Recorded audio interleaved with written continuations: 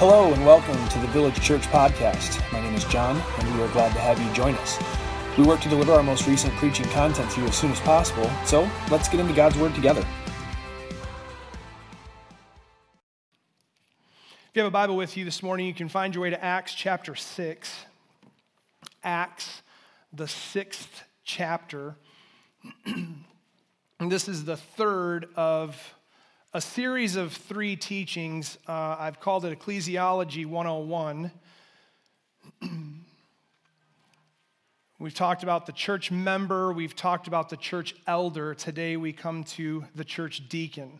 It's a simple teaching on ecclesiology. That's a big word. It simply means the study and nature of the church, the structure, the job of the church. Specifically, ecclesiology is the study of what the Bible has to say about the church. Man has imposed many views, and part of the motivation behind this series has been simply that we would clear the cobwebs of man's views on what the church is and should be, and that we would tune our hearts and our minds to what God's Word says the church is and what it should be, specifically how it operates, its members, its leaders, its workers, its mission, its purpose.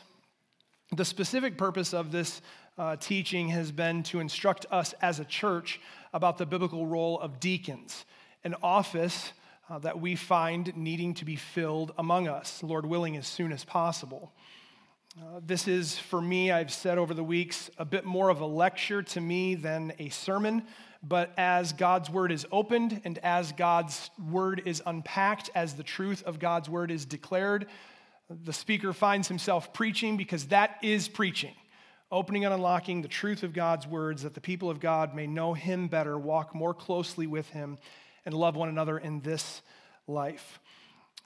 We are learning, in light of 1 Timothy chapter 3, verse 15, Paul writes specifically about elders and deacons, and he says, I'm writing to you, Timothy, so that you may know how one ought to act in the household of God.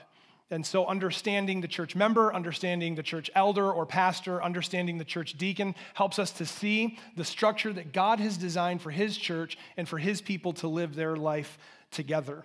I have a goal in this sermon series, and that is that, along with the previous 2 messages, that we would gain a more robust view, a more full spectrum view and look at the design and the beauty of the design that God has for His people within the local church. It is my prayer that we would appreciate the design more and that we would desire to follow it more closely, which I pray will lead us to becoming a stronger and healthier church, where church members understand their meaning, where elders shepherd as God would have them shepherd according to God's word, and where deacons thrive in their service, bringing a greater glory to God and reaching, I pray, our community in a greater way. All too often, specifically on deacons, all too often the office is either improperly filled, poorly executed, or a source of trouble in the life of the church. I gave the illustration a couple of weeks ago. I was listening to a pastor's conference, and the pastor said, this week when you go back and you have your meeting with your deacons, and the whole room laughed, and it shouldn't be funny. Like, we snicker because, what a play on words, but that shouldn't be funny. Like, the deacon should never be viewed as that. And I know in my own experience, and in the experience of many others, we have those men who I believe meant well in our past. Most of the time it comes from our childhood, which, let's recognize and remember that in childhood and developing years, we don't have a great sense of reasoning in our brains. So when we look back on someone who maybe was heavy-handed or grouchy or crotchety or you name it, maybe they were, or maybe you needed to grow and mature. Both of those things could have been at play. I know they have been in my life at various points in time. It is not what God intends that there would be an office in the church that no one likes to hear brought up. The deacons. Reminds me of the time when. Reminds me when I was a kid when. And then outroll the negative stories. Yeah, well, I got a story about a deacon. Well, I got a story about a deacon. This is not what God has intended. This is an office in the church given by God for the growth and good of the local body. By God's design, the office of deacon is beautiful. and the work of deacon is necessary. And I pray, though we may snicker about some of the jokes regarding deacons from years past, I pray that you have all also had an encounter with a godly man serving in godly ways, you, the church. And as we learn about the deacon, we will understand this is precisely what they are called to do. Having taken a brief look at the church member and the church elder, with a basic overview of the biblical organization that deacons belong to and how they fit into it, we are ready to now begin examining the church deacon more closely. I have these two thoughts. I expected to talk about the church deacon over 1 week, and I'm going to do it over 2. And there's a reason I want this to be understood. Today I'm going to talk about what a deacon is and what a deacon does. Next week we're going to take a more microscopic, if you will, look at the qualifications of a deacon. And this is why, because throughout the church house, it is the responsibility of the membership of the church to put forward men to serve as deacons. So it is very incumbent upon us to pay and examine very closely the qualifications of a deacon. So I didn't feel I could do that justice today. I thought I would have to probably rush and talk too fast and lose too many people, and that wouldn't be effective. And so this week we'll talk about what is a deacon and what do they do. And next week we will talk about who can be a deacon. What kind of person are we looking for to be a deacon in God's church? Also of note, the Bible says a lot about Christian service. From front to back, you can read about Christians serving Christians all over. And every time we're reading about Christians serving Christians, we are reading examples of what deacons are to be, exemplary servants among God's people. However, the Greek word for deacon, it's where we get our modern day word for deacon, the word diakonos, is found all throughout the New Testament. Anytime you see the word serve, you'll find this Greek word where we get our word deacon. But the Bible does not talk specifically about deacons as much as we might think. As much as it talks about the responsibility of the Christian, all of us, and as much as it talks about the responsibility of an elder or a shepherd or an overseer, the Bible is fairly quiet on the topic of deacons. Acts chapter 6, verses 1 through 7 is the best illustration, the best example of deacons in the Bible. 1 Timothy chapter 3, 8 through 13 is the only specific list of qualifications for a deacon. And Philippians chapter 1, verse 1 is the only specific reference to deacons in the church. That's it. 3 places in the New Testament that we can point to try and understand this office. So as I prepare and as I study, it becomes much more obvious, and I hope it's more clear to you, when the Bible is not specific, this is where man steps in and what happens. I know what happens in my own life when I step in and try to take things under my own charge. However, the Bible is not silent. It does speak, and we should pay attention to what it does say. And I believe that what it does say is enough for us to go off of to honor God's biblical design for the church deacon. And so, what is a deacon? You're all like, well, read Acts chapter 6, Pastor. We'll get there in just a moment. What is a deacon? A church member, you'll recall, is one who, by grace through faith, has been saved from their sin, regenerated, made new. They are a Christian. When you are made a Christian, you become a member of God's church, and then locally, in the local context of Christians, when Christians begin banding together, you have a church, and Christians join that church locally, specifically. A church elder is one who is set apart by God, the Holy Spirit, for the teaching and care and oversight of the church. The church deacon is one set apart by the church for the specific purpose of serving the tangible needs of the church. Again, the church deacon is one set apart by the church for the specific purpose of serving the tangible needs of the church. Several weeks ago, as we concluded the One Another series, we talked about the call biblically, the command biblically for the Christian to serve one another. Examining in 1 Peter chapter 4, where Peter says, As each of you has received a gift, let him use it to serve one another. Each one, every member, every part of the body of Christ being gifted, given a gift from God in some unique way to serve the body, to serve other Christians. The logical response to this, if all Christians are to serve all Christians, the logical response is, then what do we need deacons for? Well, it's important for us to understand first that the call for Christians to serve Christians is broad and specific, broadly. When we as a church give in any form, whether it is labor or finance, to the work of the gospel outside of ourselves, we are being deacons to that ministry to which we are giving.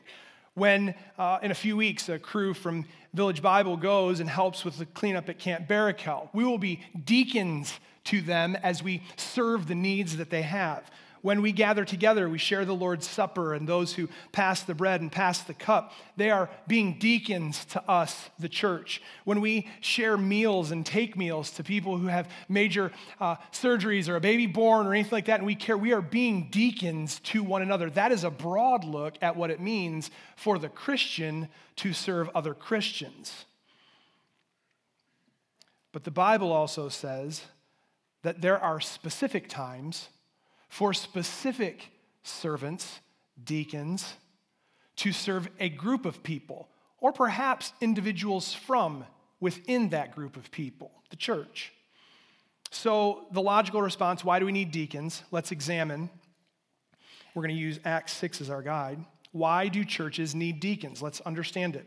When God saves a dead in sin soul to new life, when God raises a dead in sin soul to new life by grace through faith in Jesus and the regenerating work of the Holy Spirit, he makes that person a Christian. That's the work of God. God makes Christians. When God makes Christians, they become a member of his household, the church. It's one of my favorite notes to put when I write my notes out. I put the word gospel with asterisks and exclamation points on either side of it. And as I say, when God makes one a Christian, he makes them a member of a household. I can't continue in our discussion on deacons without saying, are you a member of God's house? Are you a Christian? Have you received the grace of God in your life through faith in Jesus Christ? Are you living a life of repentance toward God and faith in Jesus? Are you living in obedience to God's word? Have you seen your sin in the light of God's holiness? Are you repenting of that sin and seeking to be conformed to the image of God's beloved Son, the Lord Jesus Christ? You must answer that question. Are you saved? The response, I'm not sure. I don't know. No, I'm not. The response calls for the greatest call that Scripture could give. Today, if you hear the voice of the Lord, do not harden your heart. The Bible is clear. Respond to the work of God in your life.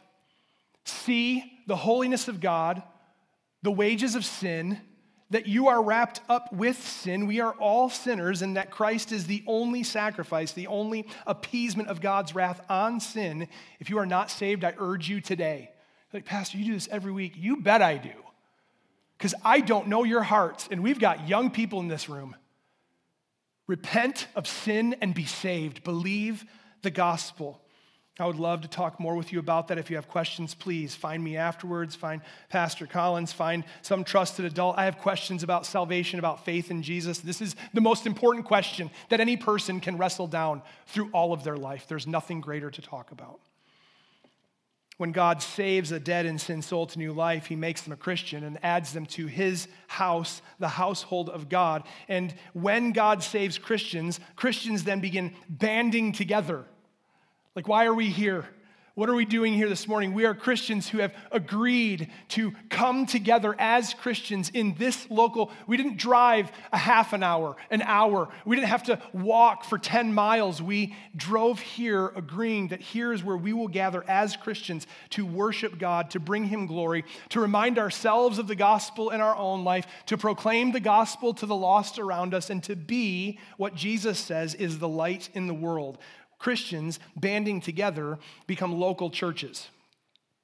When churches form, they need leaders. So the Holy Spirit takes men from among them and makes them pastors or shepherds to care for, to guide, to teach. Wherever this work of God happens, you can be sure needs and problems are going to arise. And this is precisely why God gave deacons to the church. Look at Acts chapter 6 with me. Let's read this passage. Acts chapter 6, verses 1 through 7. Now in these days, when the disciples were increasing in number, a complaint by the Hellenists arose among the Hebrews because their widows were being neglected in the daily distribution. And the 12 summoned the full number of the disciples and said, "It is not right that we should give up preaching the word of God to serve tables.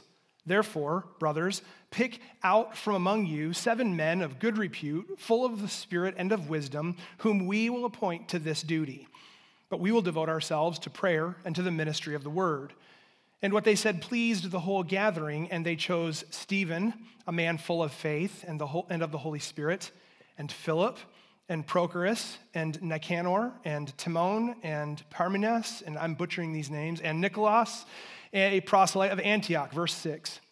These they set before the apostles, and they prayed and laid their hands on them, verse 7.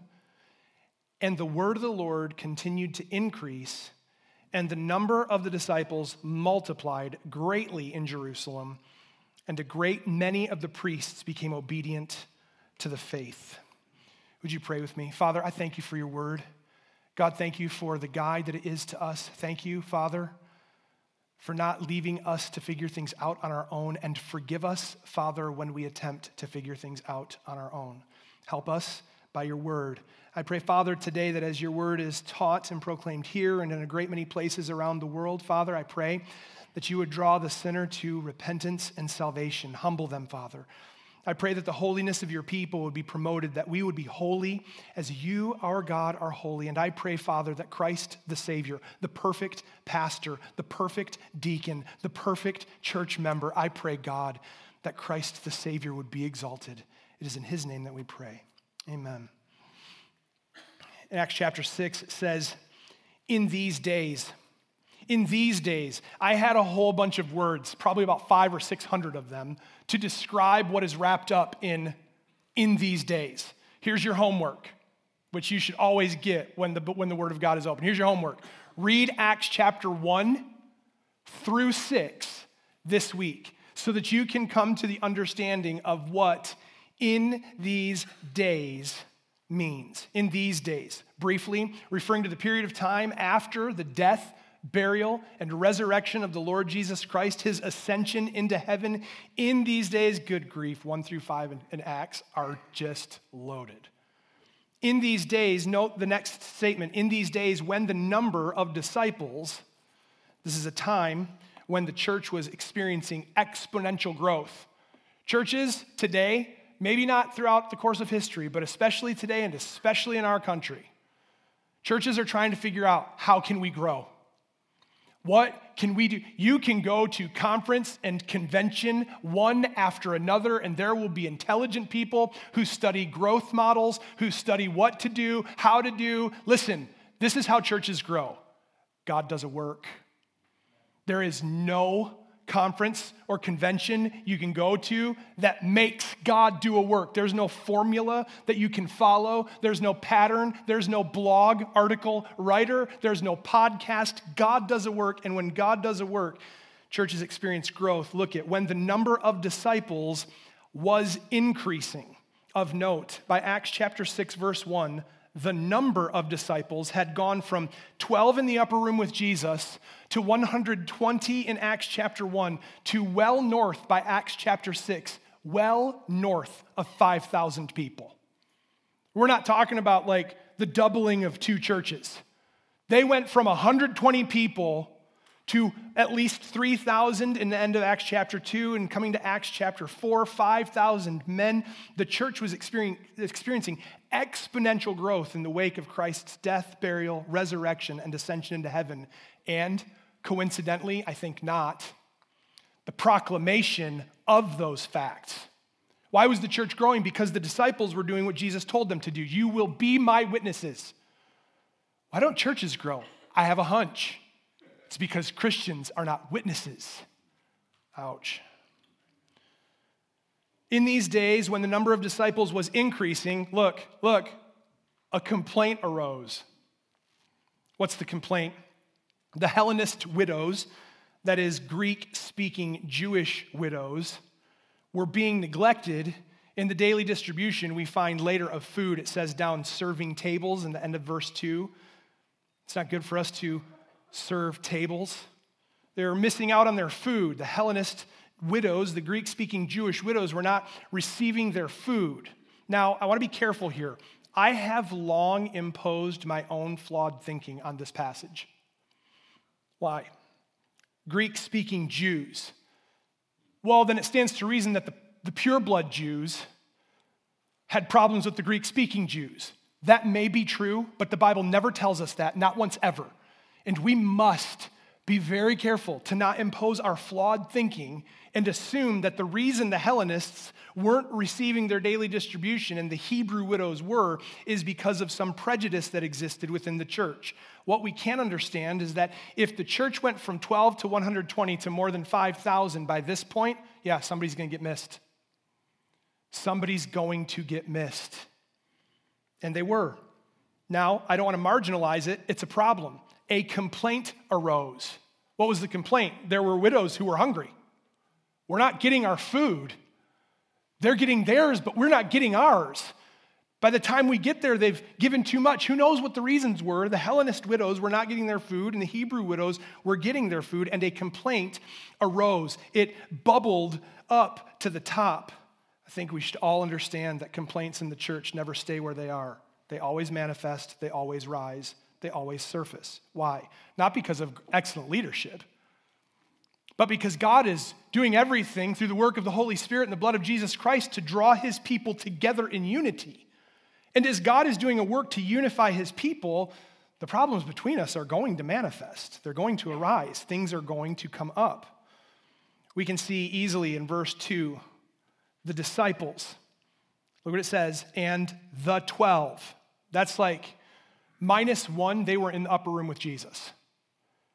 Why -1? Well, because Acts chapter 1 tells us about what happened to Judas, and he was replaced.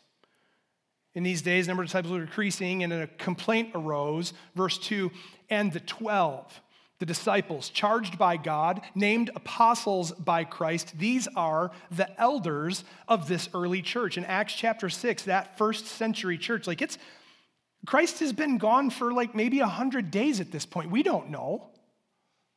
He was just on the cross. These events are happening in the shadow of Christ dying on the cross. And a complaint arose, and the 12, the pastors, the elders of this early church, we examined last week, Peter in 1 Peter chapter 5, verse 1, calls himself an elder. Peter was a shepherd to these people, along with, I don't want us to miss this, the 12. Notice, I talked last week about elders in the church. Churches should have pastors, not one pastor singular. Sometimes that happens. It should be the goal of every church to have a plurality of pastors. And look what happens here in this early church. A complaint arose, and the 12. There's a plurality of elders right here in Acts chapter 6, and as much as I've studied it and as much as I've talked about it, I didn't see it until studying for it this week. And the 12, it doesn't say that Peter rose up. That's said earlier. If you would have asked me about this prior to Thursday, I would have said, oh yeah, in Acts 6, where Peter stands up and says, we need to figure out this problem here. It doesn't say that Peter did that. It says the 12 did that. A complaint arose, the 12 got together, and they stood up, and look what it says. They summoned together the full number of disciples. Look at that. Would you look? A plurality of elders and church members. How beautiful. They called the whole number of them together. The plurality of elders saw an issue in the church, and they called a church meeting to address it.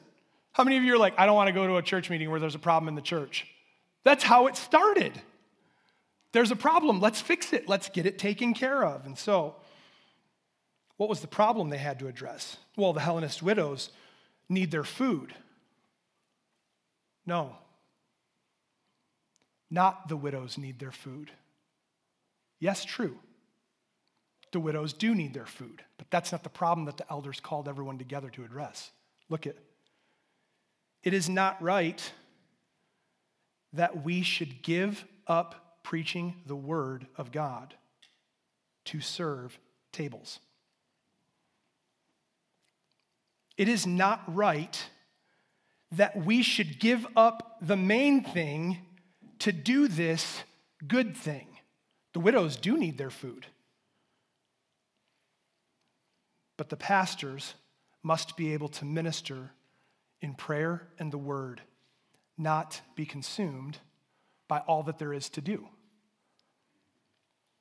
Look at Acts chapter 6, verse 2. It is not right that we should give up the preaching of the word to serve tables. The plurality of the elders said to the church members, it's wrong for us to continue doing this good thing while neglecting the necessary thing. I made this note because some people are like, wow, we just such a heavy emphasis on the teaching and on the preaching. This verse is a bedrock verse to support the primacy of what is happening right here among us right now.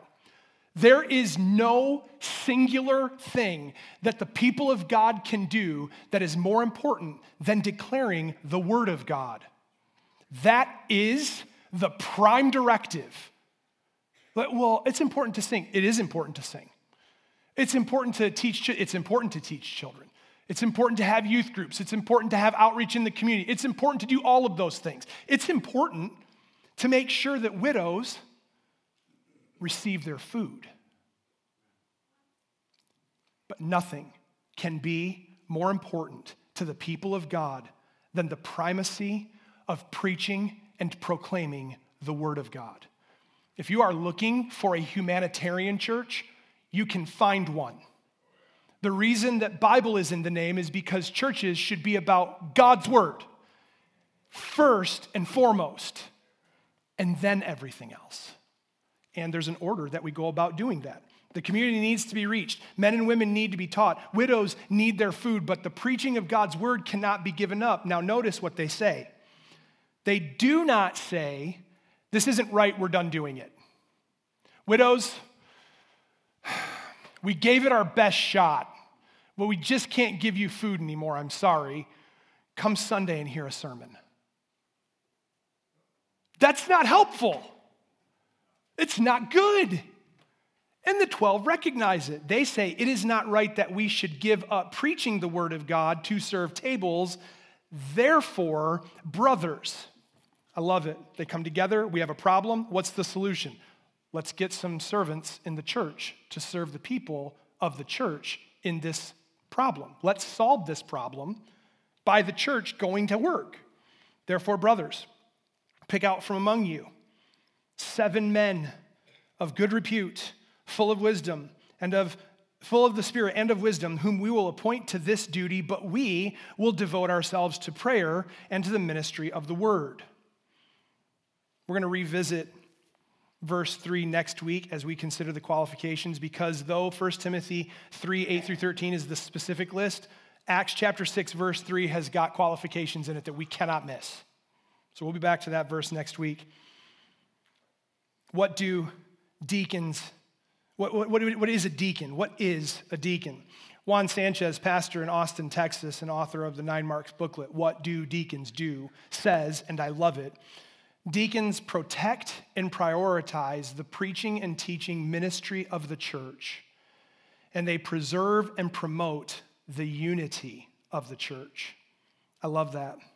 They protect and prioritize the preaching and teaching ministry of the church. Listen, the widows need food, but the 12 need to preach and teach and continue on in their devotion to the teachings of Jesus Christ. That is how we will learn and how we will grow in our walk with Jesus. The deacons get in between everything there is to weigh down a pastor. Every complaint that comes up, every challenge that arises, everything that needs to be taken care of, a deacon is a buffer that steps in between and says, no, we will take care of this need the body has. You keep preaching, keep studying, keep knowing the word of God in your own life, and keep bringing it to bear on the people that gather while we serve this need. They preserve and promote, they prioritize and protect the preaching and teaching of the word so that a pastor doesn't have to go to a grocery store to feed a widow. However, I hope that your pastor always goes to the grocery store when he's able. if he needs to. All too often in churches today, we will remove Christian ministry because of an office. I am a pastor, and I am a Christian, and my responsibility to serve Christians is no less. I serve mainly in a distinct way through preaching and teaching. But if there's a need and no one can do it, I'm going to the grocery store and I'm getting the widower food. They protect and prioritize the preaching and teaching ministry of the church, and they preserve and promote the unity of the church by seeing to the needs and resolving the complaints that arise. When God puts people together, problems and complaints are going to arise. Churches need deacons because as sinners are saved and struggle to come away from the life they were saved from and be refined and made pure in the image of Jesus Christ, problems are going to arise. Yes, they need to be resolved. Yes, need to be met, but the preaching and teaching ministry of the church must not be compromised. And where there are no deacons, the preaching and teaching ministry of the church is in great danger. Why? Well, there's a lot of people in this room, every single one of us, self-included, with needs or complaints. And those need to be met and resolved. Every one of us, to the best of our ability. If you wait for me to get through every complaint and problem and need in my own life before I can help you, I think we'll be in eternity before that gets taken care of. Right?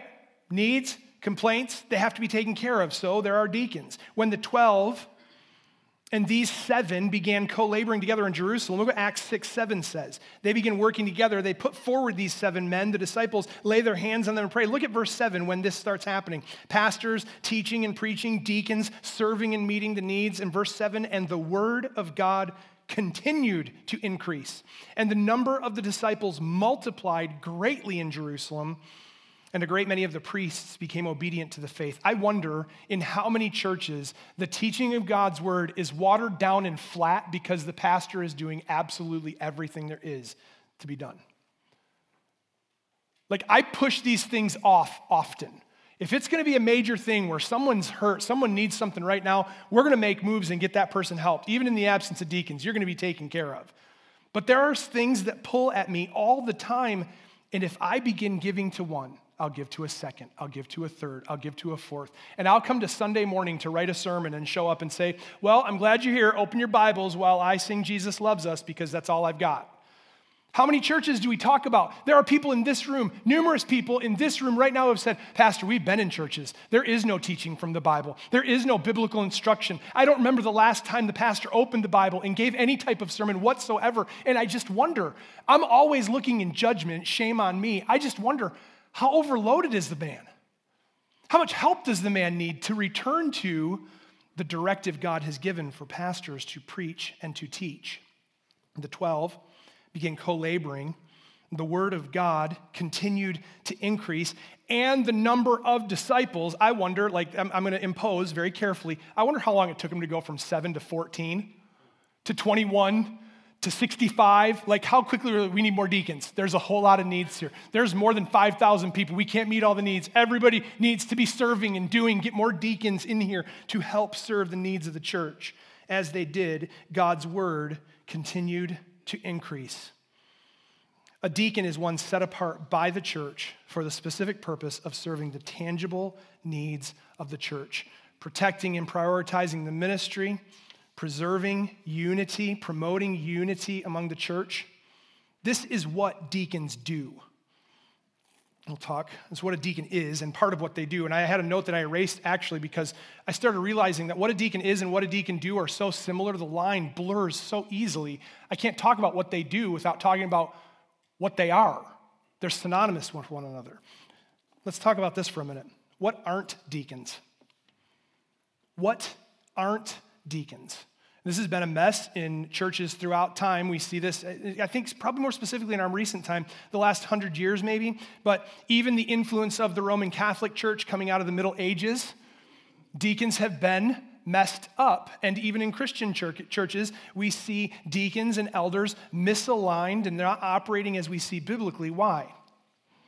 Well, because man starts to impose himself on the text. Instead of just saying, look at, in Acts 6, the 12 were preaching and teaching, but the widows needed their food. The 12 apparently were able to handle getting them their food for a while, but then all of a sudden the 12 weren't able to do it, so they got men who could do that.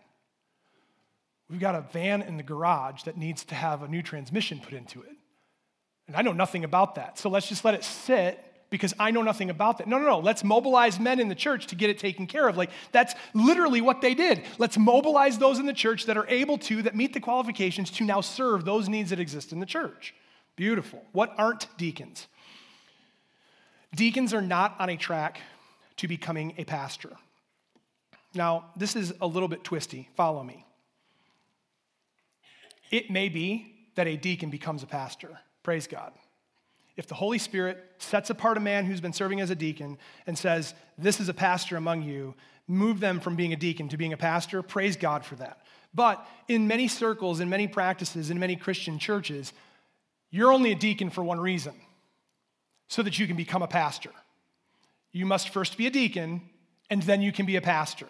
We don't see that anywhere in the scripture. We see examples of those who are pastors and elders serving. Beautiful. We see them who are diakonos, that Greek word, they are serving.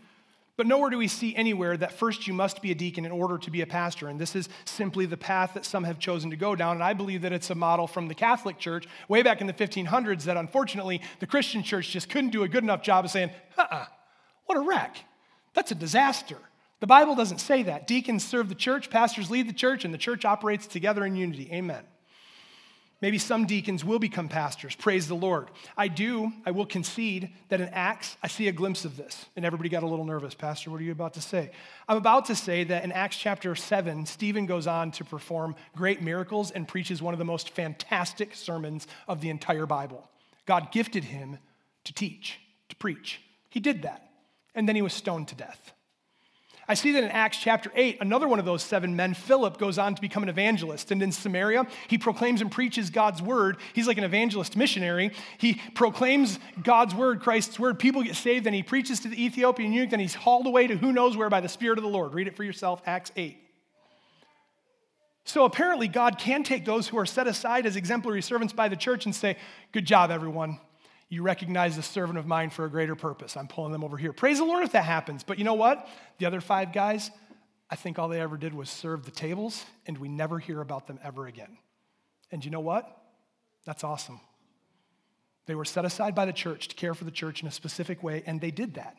So a deacon may be used by God to do something greater, or the deacon may simply do the job, the task that's assigned to them and serve faithfully and honor the Lord and help the church. Praise the Lord. Deacons are not simply on a fast track to become a pastor. Deacons are not a governing body in the church. Nowhere in the Bible is oversight of the church given to deacons. Now, this again has a little bit of a line we've got to understand. If you're a deacon, you have a level of oversight in what you're assigned to. Like here at Village Bible, praise the Lord, when the time comes that we see deacons serving, myself and fellow elders, I pray for more of them. Pastor Collins and I are not just going to be like, well, deacon, here's your work. We're going to go stand over your shoulder now and make sure you get it done. No, you've been assigned to that. They say in Acts chapter 6, we will appoint them to this duty. You know what the 12 said? Hey, the Greek-speaking Jewish widows aren't getting their food. Figure it out. We got to preach and teach. So there is a level of oversight that does come along with being a deacon, but it's not the oversight of the entire church. If you are a deacon, you have been assigned the responsibility to mobilize whoever and whatever is necessary to preserve and protect the preaching and teaching of the church, to promote the unity of the church. Biblically, church oversight is in the hand of the overseers, the elders, the pastors, the shepherds. Deacons are not a governing body in the church. However, this also must be understood. The joyful and willing cooperation of pastors and deacons is absolutely necessary. I ache for fellow pastors who are serving with deacons, and the chasm is greater than I can reach between them.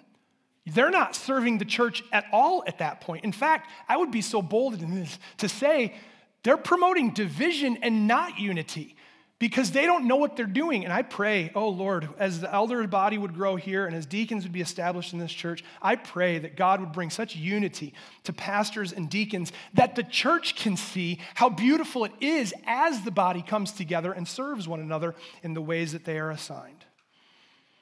Deacons are not on a track to becoming a pastor. Deacons are not a governing body in the church. And deacons are not teachers. That is, deacons are not required to teach. I made this note. It's important. Now you're like, well, you just said pastor. I did. There is a difference in the qualifications and responsibilities of a pastor, and there is a specific qualification of able to teach. Deacons are not required to teach. If a deacon can teach, look at Stephen, look at Philip. As we will see when we examine the qualifications of a deacon next week, this is the one great difference between elders and deacons. Elders are assigned the oversight of the church, and the preaching and teaching ministry falls to them, and deacons serve. 1 Timothy 3:2, an elder must be able to teach. It does not translate down into chapter 3, 8 through 13. But in Acts 6, as we already examined, Stephen, Philip, they go on to preach and teach. A deacon may teach, but it is not a requirement. So men in the church that are thinking, I wonder if I'll ever be a deacon. Well, you may be, but you can take a sigh of relief that you don't have to be a teacher if you're a deacon. Praise God if you are. Okay, what deacons are not. What do they do? I wasn't sure how long to talk about this point. They do whatever is necessary to serve the body, protect the unity, and preserve the preaching and teaching ministry of the church. You name it, that's what they're doing. Like the church member, like the church elder, the church deacon also has scriptural and sensible responsibilities. Unlike the church member, unlike the church elder, where respective responsibilities are more clearly outlined, the role of a deacon is simply to serve. What is the scriptural responsibility of a deacon? To serve. To serve what? The church. How? However necessary. That's literally the extent of the Bible teaching on deacons. There's qualifications, which we're going to look at, but the responsibility is to serve the church. Get the widows their food. Take meals. Recognize that, I was talking to the widow Jones and she needs a deck. I'm going to get men around and go do this. To oversee repairs on a van or repairs on a building. Deacons have so many responsibilities, and all of them must, if they don't, we are wrong, must serve the church. Scripturally, deacons exist to serve the church. Now, I really want us to pay attention to this thought. Deacons serve the church under and alongside the oversight of the elders. I want to make very clear that we understand this. Nowhere in the Bible, nowhere does the Bible envision or support the superiority of the elder and the inferiority of the deacon. Because even in our own context, how easy would it be? You're a pastor, they're just a deacon. Gross. Don't ever say those words. In fact, don't ever think those words. The Bible never envisions such a plan, not once, not ever. Elders and deacons are two separate roles performed within one church alongside of one another. They're different roles, they're distinct roles, but they're not superior and inferior. In fact, I would argue the disciples in Acts chapter 6 gave the deacons of Acts chapter 6 a very big and prominent job. It just couldn't supersede the preaching and teaching of the word.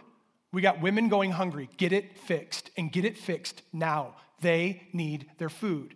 The Bible never envisions a superiority, nor does it promote a superiority or inferiority of the elder over the deacon. Now, we say that elders supervise, oversee the ministry of the church, that deacons work under and alongside the teaching and oversight ministry of the church. Look at the example in Acts chapter 6. It's still in front of you.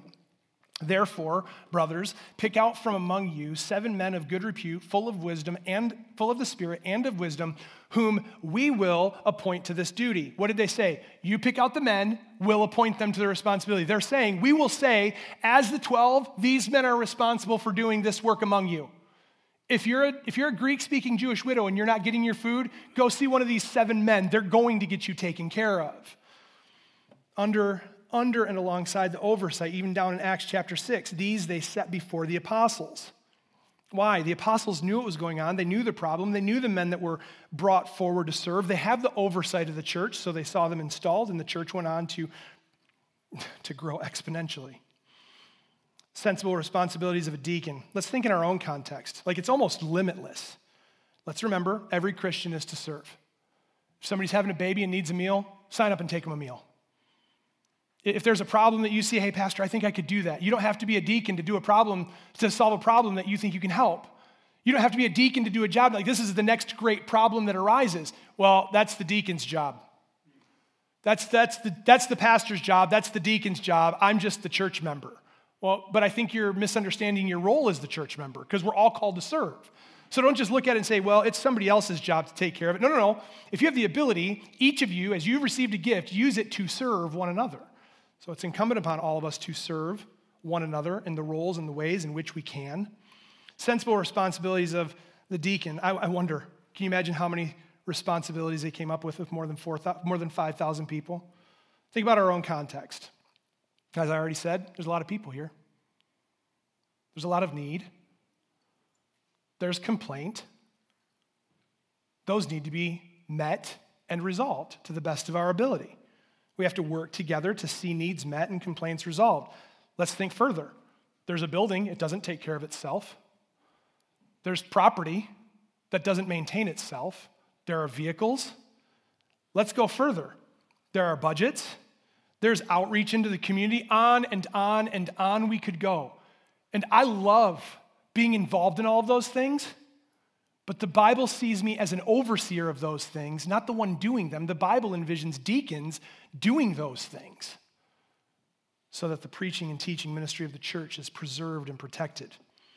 Do you see how a deacon fits into the design that God has for his church? As you sit and perhaps think of your own need or your own complaint, do you glimpse the necessity of this office being filled and the beauty of what one author calls a cavalry of servants?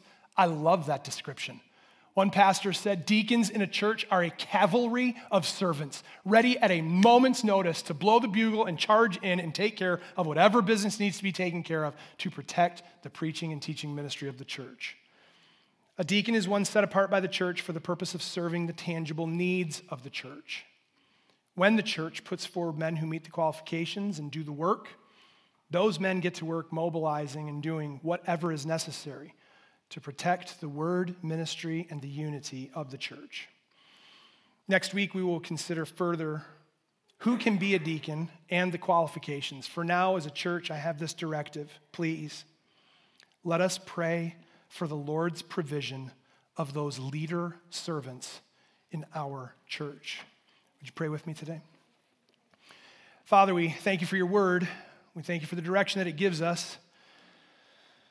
I thank you, Father, for your Holy Spirit, because I am certainly powerless without your help. I pray, Father, for our church, beginning a new life together today as one church in this community with needs present, with problems to solve. God, I pray, would you help us to put forward men who can serve the church, who can meet the needs that are present, who can help resolve the problems and the complaints that arise. I pray, Father, that we would see men full of the Holy Spirit and of wisdom, able, God, to bring you greater glory as we follow more clearly your design for the church. You are good. We trust you and your time. We look to you for help and for wisdom. Father, I pray that the study of your word this morning will push us further to study and know and understand more of you and how we are to conduct ourselves in the household of God, your house, the church. Father, we praise you. In Jesus' name, amen.